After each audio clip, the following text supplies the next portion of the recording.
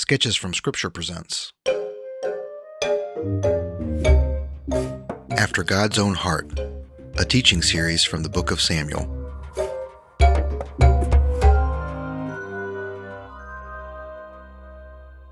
At the end of the book of Judges, the author writes, "In those days there was no king in Israel. Everyone did what was right in his own eyes." Israel was a nation, but not a kingdom. The spiritual leaders were corrupt and aloof, and the nation wandered far from God. Thanks to the desperate prayer of a woman named Hannah, her son, the prophet Samuel, became the leader, priest, and judge of Israel, and God called him to anoint a king, one who believed, acted, and ruled after God's own heart. Will a king unify an adulterous nation and bring them back to the Lord? This is the story of the Book of Samuel.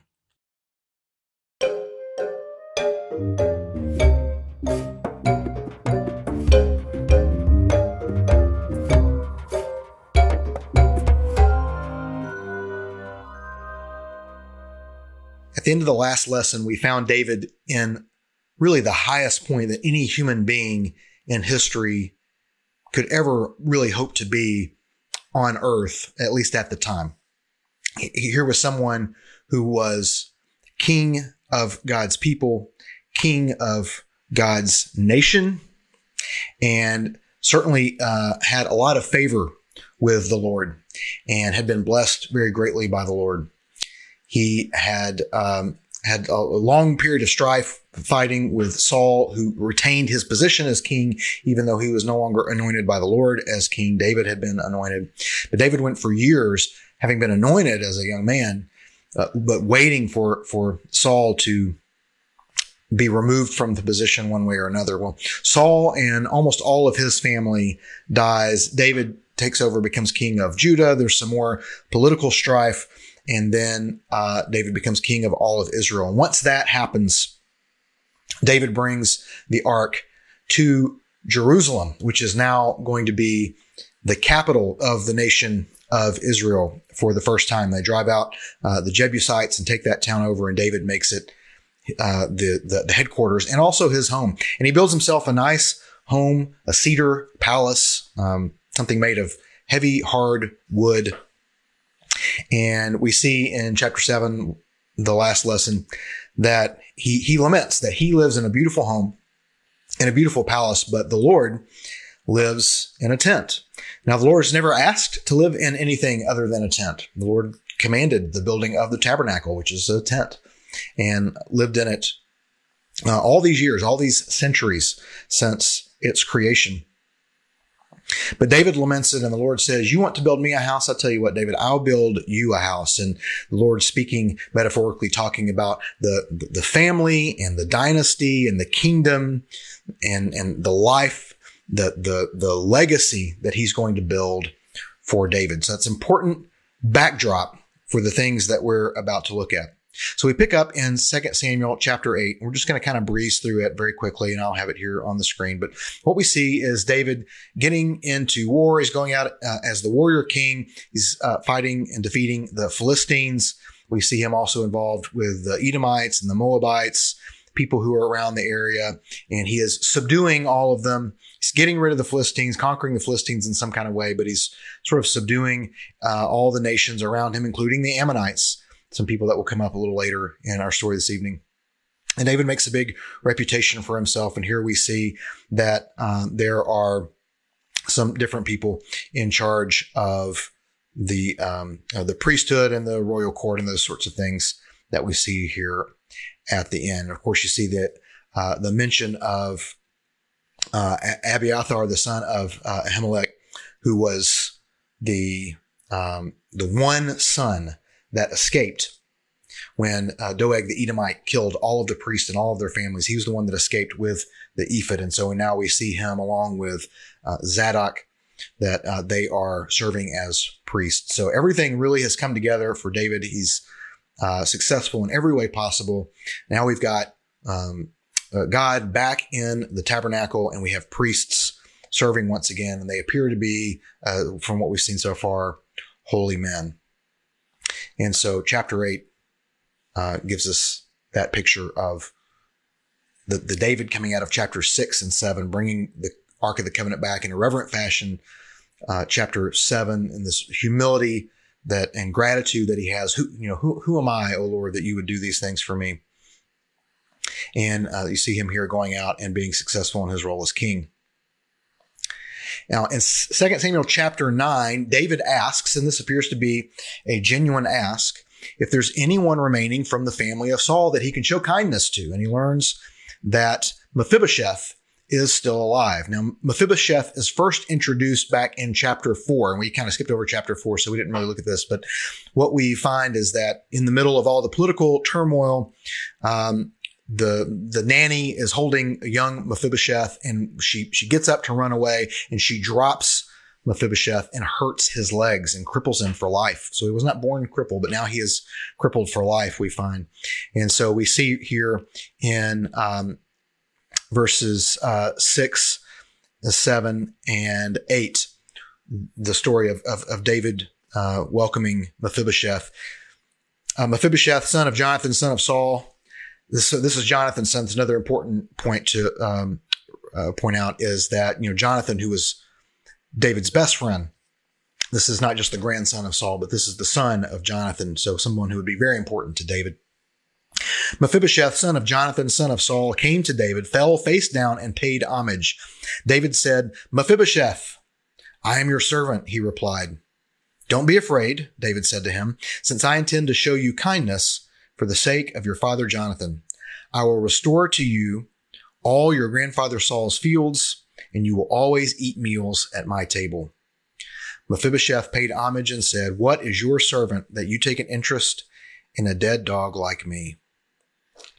So you can almost imagine what Mephibosheth's ideas about himself would have been at this time in history, not just because he is the grandson of the defeated King Saul, but he is a lame person. He's a crippled person. He's someone who cannot walk. This would not be someone that would have any sort of position of honor of any kind in this society. They would have been looked down upon.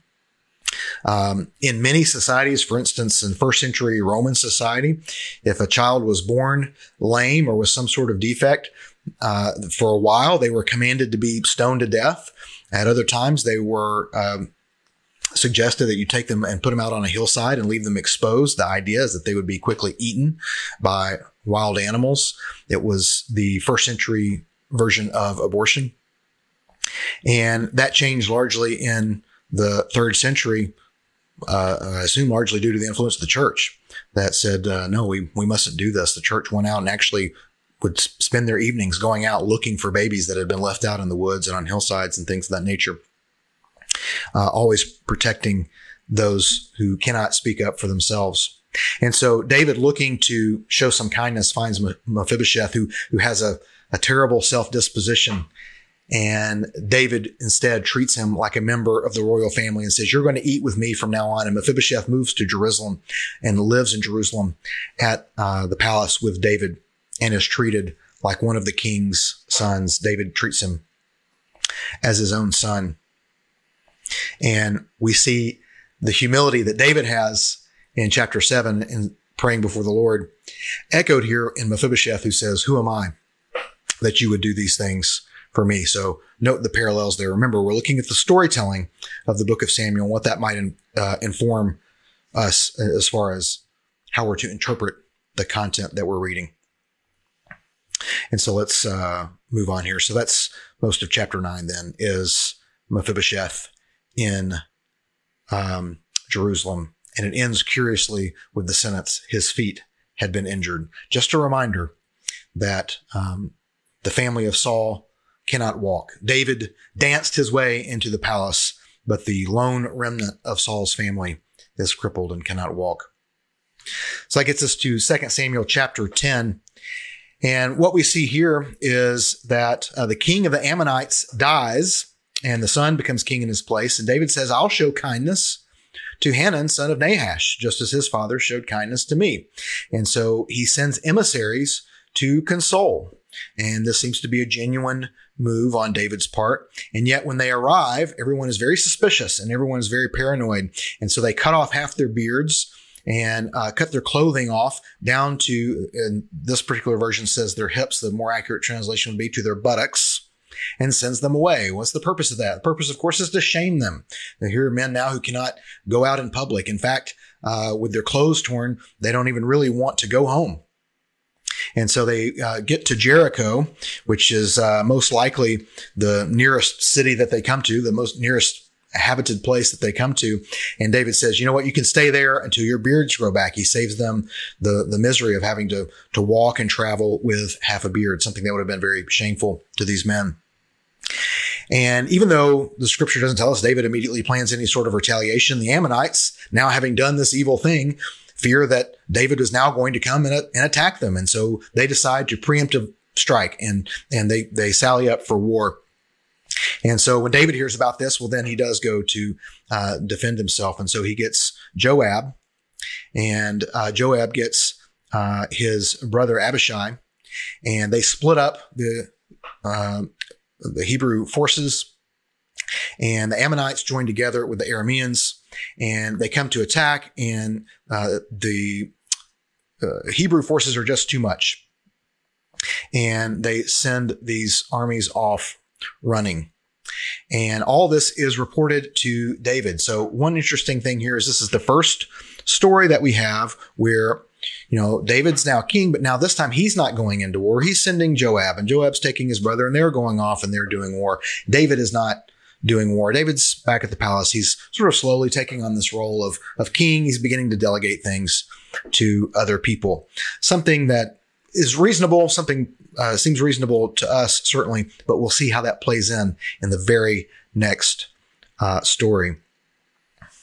So let's check my notes here. Make sure I got everything that we wanted to say about these. Yeah. So that sets up the background then for us for chapters 11 and 12. And so now we're going to read chapter 11. So follow along with me as I read from chapter 11. And this is in the Christian Standard Bible, 2 Samuel chapter 11. In the spring, when kings march out to war, David sent Joab with his officers and all Israel. They destroyed the Ammonites and besieged Rabbah, but David remained in Jerusalem. One evening, David got up from his bed and strolled around on the roof of the palace. From the roof, he saw a woman bathing, a very beautiful woman. So David sent someone to inquire about her, and he said, "Isn't this Bathsheba, daughter of Eliam and wife of Uriah the Hittite?" David sent messengers to get her, and when she came to him, he slept with her. Now, she had just been purifying herself from her uncleanness. Afterwards, she returned home.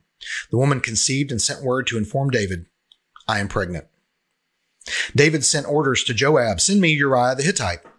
So Joab sent Uriah to David. When Uriah came to him, David asked how Joab and the troops were going and how the war was going. And he said to Uriah, "Go down to your house and wash your feet." So Uriah left the palace, and a gift from the king followed him.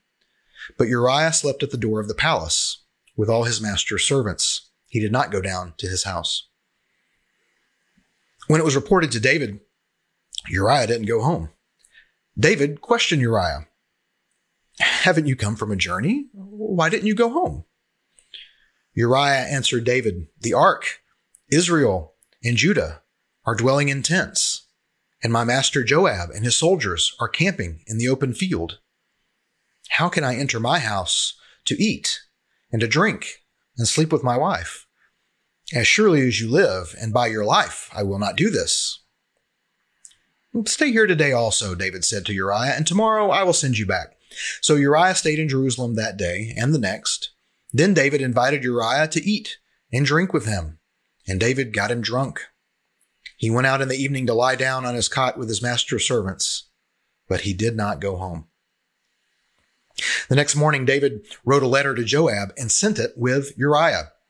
In the letter, he wrote, "Put Uriah at the front of the fiercest fighting, then withdraw from him so that he is struck down and dies." When Joab was besieging the city, he put Uriah in the place where he knew the best enemy soldiers were. Then the men of the city came out and attacked Joab, and some of the men from David's soldiers fell in battle. Uriah the Hittite also died. Joab sent someone to report to David all the details of the battle. He commanded the messenger, when you finished telling the king all the details of the battle, if the king's anger gets stirred up and he asks you, why did you get so close to the city to fight? Didn't you realize they would shoot from the top of the wall? At Thebez, who struck Abimelech, son of Jerubbesheth? Didn't a woman drop an upper millstone on him from the top of the wall so that he died? Why did you get so close to the wall? Well, if he says that, then say, your servant Uriah the Hittite is dead also. Then the messenger left. When he arrived, he reported to David all that Joab had sent him to tell. The messenger reported to David, the men gained the advantage over us and came out against us in the field, but we counterattacked right up to the entrance of the city gate. However, the archers shot down on your servants from the top of the wall, and some of the king's servants died. Your servant Uriah the Hittite is also dead. David told the messenger, say this to Joab. Don't let this matter upset you, because the sword devours all alike. Intensify your fight against the city and demolish it. Encourage him. When Uriah's wife heard that her husband Uriah had died, she mourned for him. When the time of mourning ended, David had her brought to his house. She became his wife and bore him a son. However, the Lord considered what David had done to be evil. Okay, so this is from the Christian Standard Bible. And my notes are from Robert Alter's version. So I've mentioned Robert Alter's version many times in these series. He is a professor of Hebrew language and literature at UC Berkeley. He is Jewish by heritage. I don't know that he's a believer. He definitely doesn't seem to be Christian, but he is very familiar with the text, and he's really made a case over the last several decades that the narrative style of the text is very important to fully understanding it. And he has such a high view of the text, at least as a piece of literature. Theologically, he's going to date things later, and he's going to take sort of a liberal view of Scripture rather than a biblically conservative view of Scripture. So if you're ever reading his commentaries or any of his notes or anything, just keep that in mind. But his understanding of the language and of the storytelling and of ancient texts is really illuminating. And so a lot of my notes here in chapters 11 and 12 are from his version, which is a beautiful thing to read. And in the beginning of his commentary on these two chapters, he says this: chapters 11 and 12, the story of David and Bathsheba and its immediate aftermath are the great turning point of the whole David story. And it seems as though the writer has pulled out all the stops of his remarkable narrative art in order to achieve a brilliant realization of this crucially pivotal episode. The deployment of thematic keywords, which we'll look at here in a minute, the shifting play of dialogue, the intricate relation between instructions and their execution, the cultivated ambiguities of motive are orchestrated with a richness that scarcely has an equal in ancient narrative. Though the analytic scholars have variously sought to break up these chapters into editorial frame and succession narrative or prophetic composition and old source, amending patches of the text as they proceed, such efforts are best passed over in silence, for the powerful literary integrity of the text speaks for itself. That's how he begins his notes, just for these two chapters. He's got notes on almost every verse of the entire book of Samuel. But that's his beginning of just these two chapters here. So Alter points out that in 11 verse 1 in the Hebrew, in the spring when the kings go off to war, when the kings go forth, the word kings there is melachim. And we've talked about this word a little bit when we talk about Melchizedek, that the word there, the Mel refers to king, and the Zedek is about righteousness. So he's king of righteousness. So this melachim, this is anytime you have an im ending, that's a plural in Hebrew most of the time. And so that melachim, you have melach, which are kings, and melachim, which is kings, plural. So in Hebrew, it says melachim. Well, there's a very similar sounding term, malachim, not melachim, but malachim. Here's one letter difference. Malachim means messengers. And what do we have throughout this entire chapter? Messenger after messenger after messenger. Messages being sent back and forth. And so the text is a little ambiguous, but the verb clearly indicates kings, as the word go forth would be something that a king would do, would not be something that a messenger would do. A messenger would be sent. A messenger would not go forth. A king would go forth as into battle. So clearly it means kings, but there's enough of a wordplay there that the idea of messengers is brought to us right in the opening words of this chapter. And so the wordplay, the pun, remains and is foreshadowing for what's about to happen. So you'll notice David isn't going into battle. Instead, he's at home. He's sitting, he's laying, he's staying. In fact, we see that he's getting out of bed in the evening. The typical Middle Eastern siesta would have ended sometime in the early afternoon. So that David is getting up at essentially close to dusk shows that he's been lazy and been laying around in bed, taking extended naps. And when he sees Bathsheba, he sins. That verb sin is used 11 times in this chapter, and it frames the beginning and the end. David is always sending messengers, and everything that happens in this chapter is being done through messengers. And so that means that this could scarcely be a secret in the royal court with so many people aware of what's going on. Bathsheba is recognized by her husband and her father, which is unusual. Why? Well, both men are part of David's elite army. So the narrator is letting you know that this isn't just some woman, but this is the wife and the daughter of two people that are important to David's kingdom. Uriah is referred to as Uriah the Hittite, or as this translation says, the Hethite. But this idea of Hittite might lead you to believe that he's not an Israelite. However, his name, Uriah, means the Lord is my light. The Lord is in the tetragrammaton, the four letters referring to the God of Abraham, Isaac, and Jacob. So Uriah's name is explicitly Israeli. So he's either a naturalized citizen or perhaps a descendant. But the picture that the narrator is trying to paint for you, once again, the foreigner is acting rightly. And the person who is the representative of God, who should know better, is doing evil. We saw this at the beginning of the book of Samuel. So that story about Eli and Hophni and Phinehas and the things that they're doing, and then the way that the Philistines treat the ark, those are all fantastic stories and they're historically accurate, but they are big foreshadowing for a moment like this. It's underscoring once again in the book of Samuel, a foreigner is God-fearing, and it's the man of God who's doing evil. In verse 4, it says, she came to him. So when you have this, and again in Hebrew, when you have this construction, when it's a masculine subject, as in he came into her, it explicitly means that he entered into her bed for the purpose of sexual relations, usually an initial sexual encounter. So you'll see it when people are married or given in marriage, that it says that, he came into her. And so that's a euphemism for sexual relations, particularly a first act of intercourse. But in this less common reversal, Bathsheba is the subject. She comes into him, just referring sort of geographically to where she is going, coming into the room where he is. And it seems to mean simply that she came into the place where he stayed, but certainly it would be hard to separate the two ideas given what happens. And this wordplay, by making Bathsheba the subject, could be a hint that she was in some way willing. Although in the rest of the text, she seems to be sort of at the mercy of other people. She seems to be very, very passive, other people making decisions on her behalf, something that would not have been uncommon for the time, certainly when a king is involved. Now, this is a bit of a weak suggestion that she may have had some sort of consent. And so if she was not a willing participant in the events, then you can add rape to David's list of sins in this chapter alone.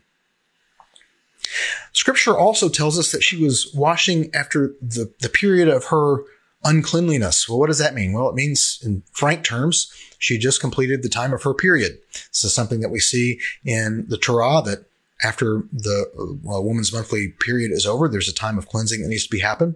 Why does the scripture need to tell us that? It seems like an odd detail. Well, number one, it's telling us why she was bathing. Bathing was not a daily activity like it is for us, or a semi-daily, every other day activity here in safer at home times. But it's also letting us know she's not pregnant. It's letting us know that when she becomes pregnant, there is in no way a chance that it is Uriah's baby. We know for sure it is David's. That's why it's giving us this crucial detail. So she becomes pregnant, and she lets David know this through a messenger. And David, through a messenger, sends for Uriah. So David never suggests to Uriah that he should go lie with his wife, although clearly that's what he's trying to get him to do, but he never says it. And the text says that Uriah goes out and lies, and the reader's expecting to hear it with his wife, but it says at the gate, at the gate with the other men, with the other soldiers, the king's servants, with his comrades in arms. And so it's a little plot twist for the readers, but also, of course, for David. And so Uriah lies, but at the king's gate, not with his wife. And in fact, it's Uriah who's the first to bring up the idea of lying with his wife by saying he's not going to do it. So why does he bring this up? Because David hasn't brought it up. David hasn't suggested it. And yet Uriah explicitly states it. It was very common at this time for soldiers not to engage in sexual intercourse during times of war. So why was it something that Uriah felt the need to say out loud? Does Uriah know? All these things have been happening through messengers. It's quite possible everybody knows what's going on between David and Bathsheba. Has it gotten back to Uriah? Does he know? Well, if not, the irony is just there for you and I, the readers, the hearers. We can see what he can't. If he does know, he's playing a dangerous game with the king. He's dangerously hinting, intending to prick the king's conscience. Perhaps Uriah is unwitting, and it's the narrator who's the one doing the hinting for us by emphasizing different parts of the dialogue. Or maybe Uriah doesn't know at first when he arrives, but after spending a night at the king's gates, he hears all sorts of things and finds out the truth. And so during the second conversation with David, you'll notice the repetition when David says to go home. He says, "Oh, go home and eat and drink and sleep with my wife? Well, I'd never do that. Not on your life. Not on your very life," he repeats. And he never refers to him as my lord the king. So it's quite possible that he might know about it. The thing is, though, it's impossible to tell. It's impossible to know if he knows about it. It reads perfectly always. In any of those scenarios I just laid out, it just reads perfectly right down the way.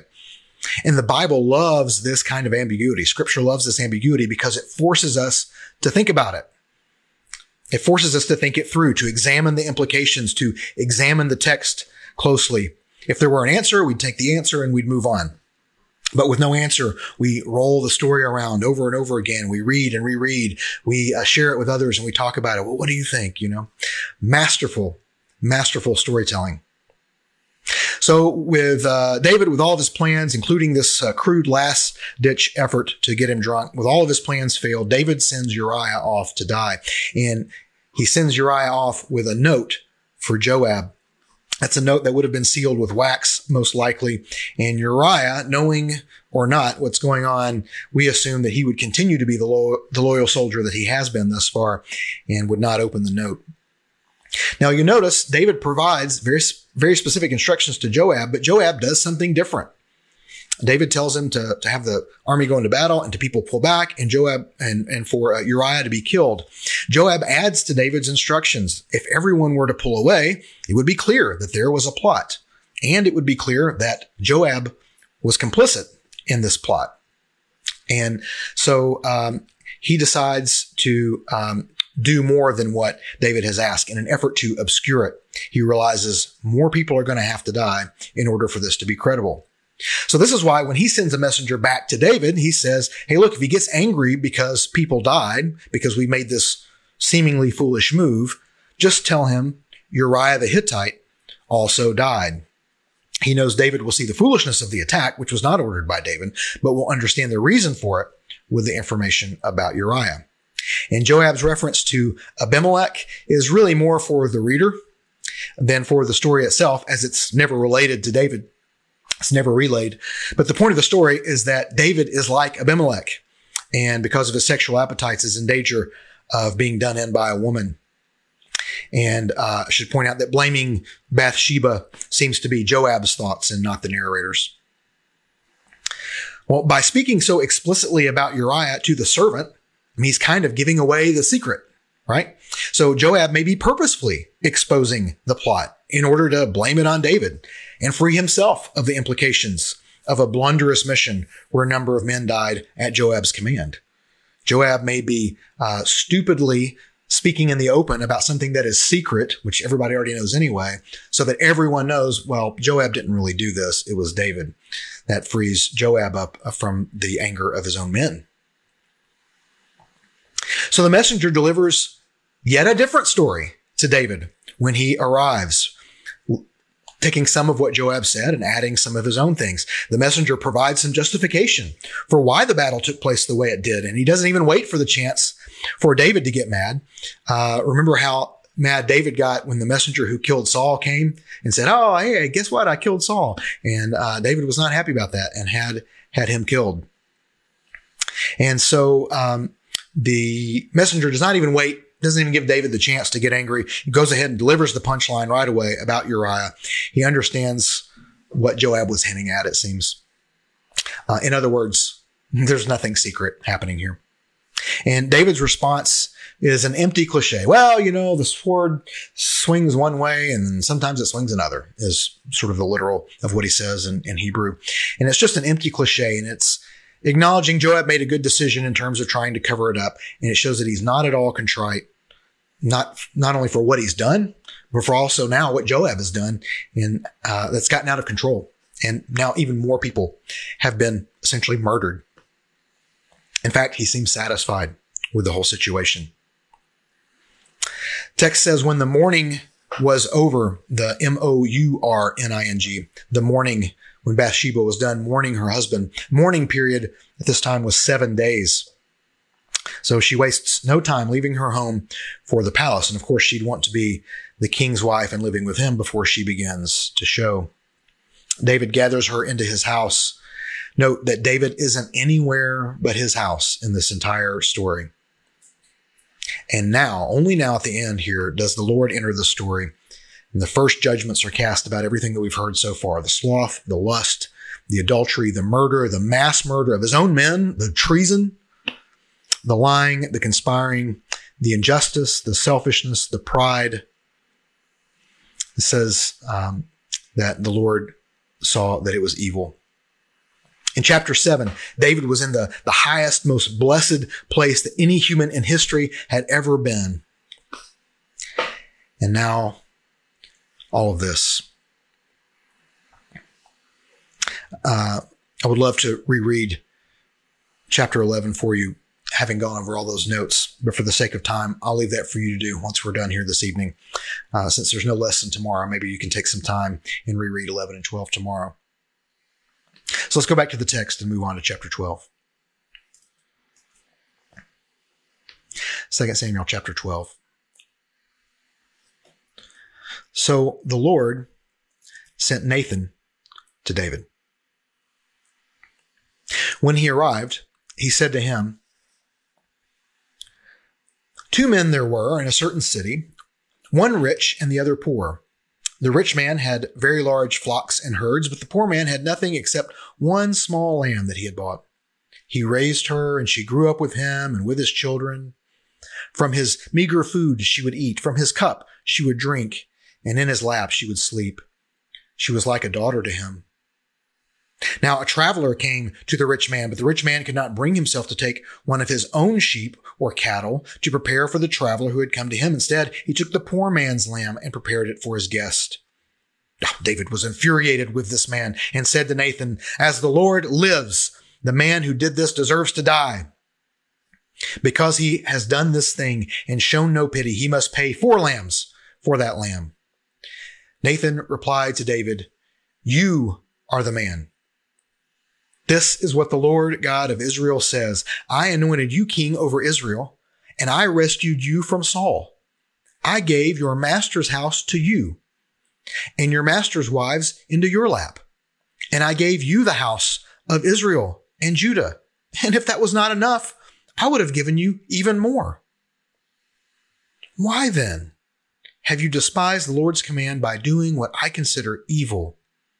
You struck down Uriah the Hittite with the sword and took his wife as your own wife. You murdered him with the Ammonite sword. Now, therefore, the sword will never leave your house, because you despised me and took the wife of Uriah the Hittite to be your own wife. This is what the Lord says. I'm going to bring disaster on you from your own family. I will take your wives and give them to another before your very eyes, and he will sleep with them in broad daylight. You acted in secret, but I will do this before all Israel and under the sun. David responded to Nathan, I have sinned against the Lord. Then Nathan replied to David, and the Lord has taken away your sin. You will not die. However, because you treated the Lord with such contempt in this matter, the son born to you will die. Then Nathan went home. The Lord struck that baby that Uriah's wife had born to David, and he became deathly ill. David pleaded with God for the boy. He fasted, went home, and spent the night lying on the ground.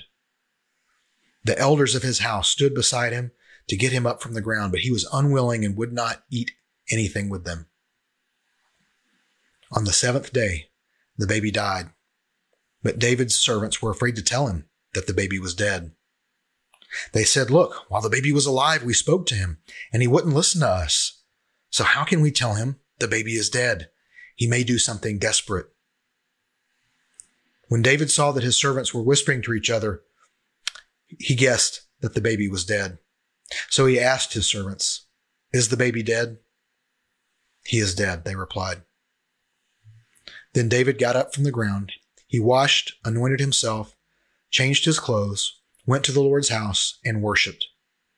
Then he went home and requested something to eat, so they served him food, and he ate. His servants asked him, why have you done this? While the baby was alive, you fasted and wept, but when he died, you got up and ate food. He answered, while the baby was alive, I fasted and wept because I thought, who knows? The Lord may be gracious to me and let him live.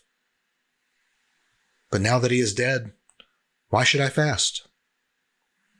Can I bring him back again? I am going to him, but he will not return to me.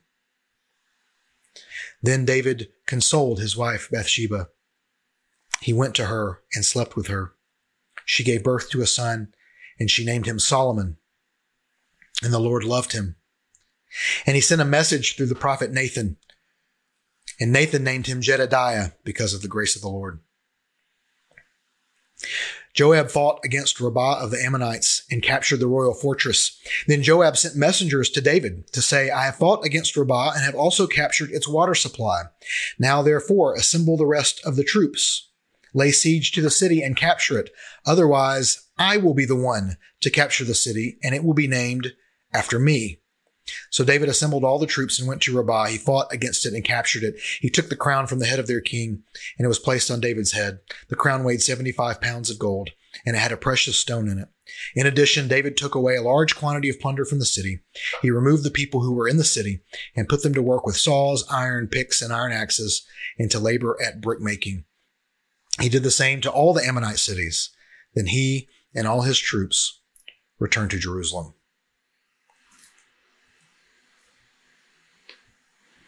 So that's the text for this evening.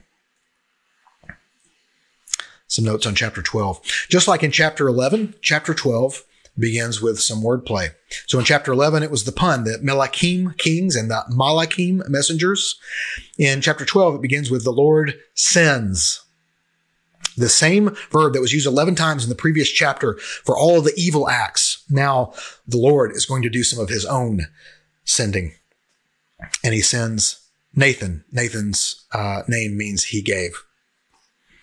Nathan may be counting on the possibility that this is a quote from Robert Alter's commentary about why Nathan ventures into this story. And the story is so dripping with fairy tale in the way that it's written and its rhythm and it's just the way that it paces out. And Alter says, Nathan may be counting on the possibility that the obverse side of a guilty conscience in a man like David is the anxious desire to do the right thing. And so even though Nathan is sort of dripping with fairy tale as he tells the parable, David's anger flares up immediately and he falls for the righteous trap. Nathan uses these verbs, eat, drink, and the lamb is in the lap. And he's sort of recounting all of the things that David did to Uriah. He's feeding him and getting him drunk and trying to get him to go lie with his wife. And you notice that the Lord uses that same language of all the things that he put in David's lap and all of the things that he's given to David. So you see the parallels happening there. Note that David is implicated as the murderer, although it wasn't David himself never killed anyone, but he's implicated as the murderer because he's the one behind it all, even though he worked through agents. Doomed is the man, said David, declaring a death sentence. And actually the penalty for stealing someone's property was to repay it fourfold, which he mentions in the verse that follows. So how can David repay what he's done? Well, obviously he cannot.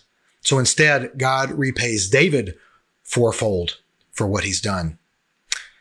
And David will experience the death of 4 children. This unnamed son of Bathsheba, and in future stories, his daughter Tamar, his son Amnon, and his son Absalom. The Lord's proclamation in chapter 12, echoes David's prayer in 7. The Lord seems to be saying to David, okay, I gave you a house, and this is what you did with it? The Lord says to him, the sword shall not swerve from your house. He's taking David's flippant, cavalier response to Joab's message, and he's throwing it back in his face. Well, the sword swings this way one time and this way next. And the Lord says, it's going to swerve toward your house for the rest of your days. David's house is cursed, and then his son dies. His son dies on the 7th day. Note the 7 days of mourning of Uriah and now the 7 days of illness and fasting. David mourns while the child is alive.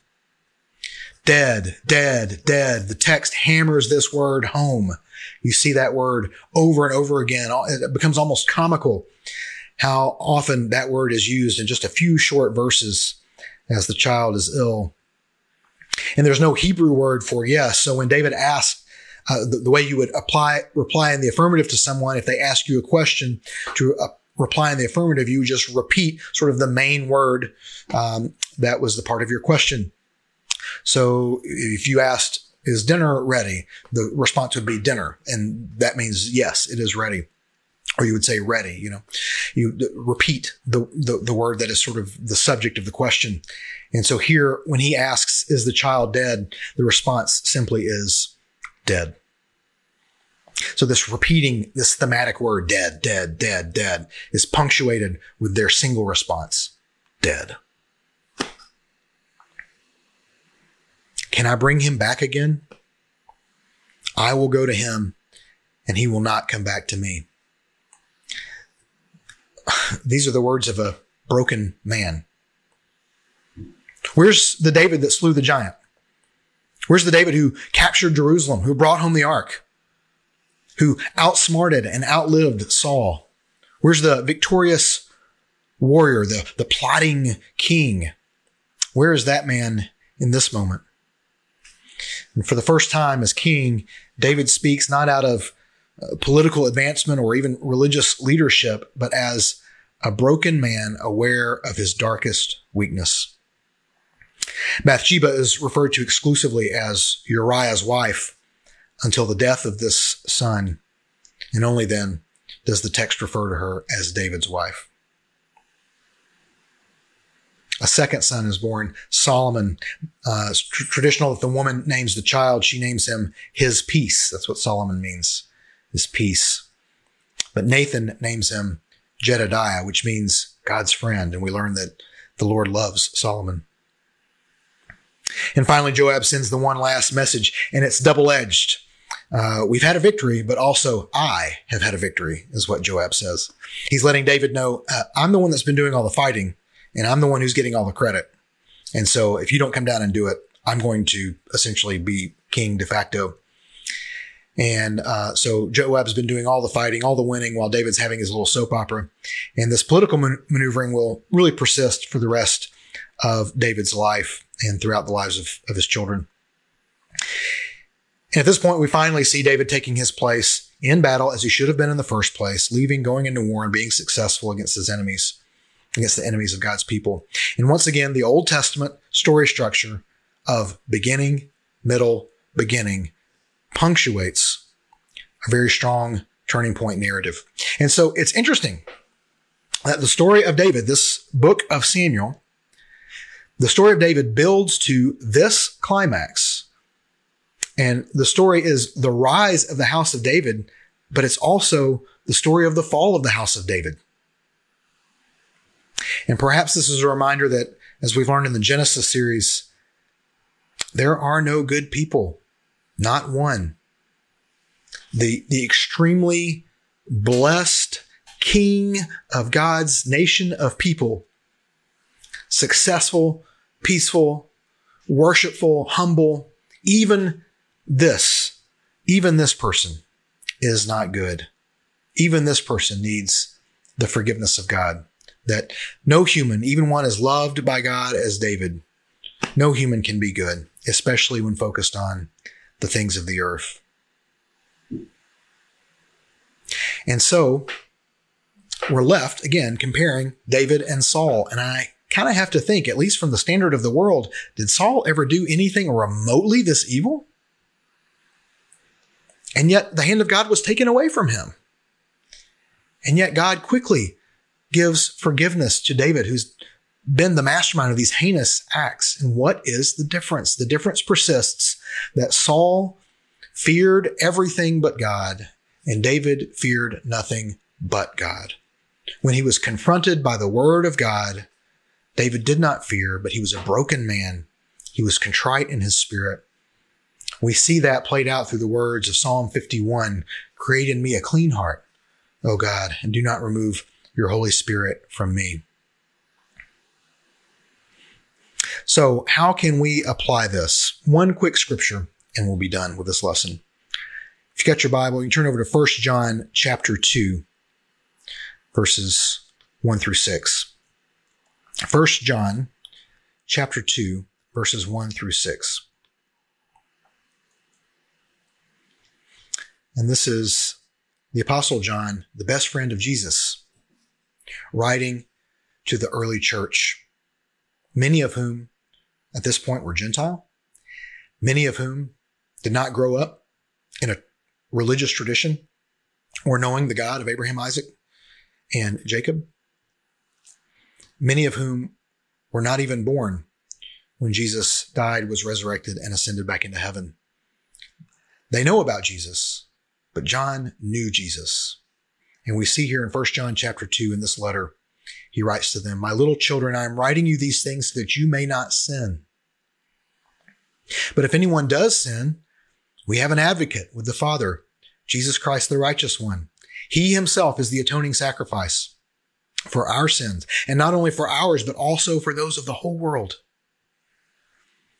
This is how we know that we know him. Not know about him, but know him, if we keep his commands. The one who says, 'I have come to know him,' and yet doesn't keep his commands is a liar, and the truth is not in him. But whoever keeps his word, truly in him the love of God is made complete. This is how we know we are in him. The one who says he remains in him should walk just as he walked." This is all about discipleship. In your life as a Christian, Jesus says, "Follow me." And as you follow him, you're going to stray from the following. You're going to sin. It's going to happen. If it happened to David, it's going to happen to you. But thanks be to God, we have an advocate in Christ that says, no, you're in me. Follow me. Keep following me. Keep coming towards me. And what John is saying to the young church, to the nascent church here is, you're little children and you need spiritual fathers. People who will help you, hold you accountable, and will help you walk as Jesus walked. That will help you continue to trust and follow Jesus. And so that's what I want to leave you with tonight. Some of us are trying to live out our faith on our own. This is a very difficult thing for me, someone who does almost everything on his own. And when we do that, we rob the Lord of a great opportunity to really cultivate trust and a sense of following him closely.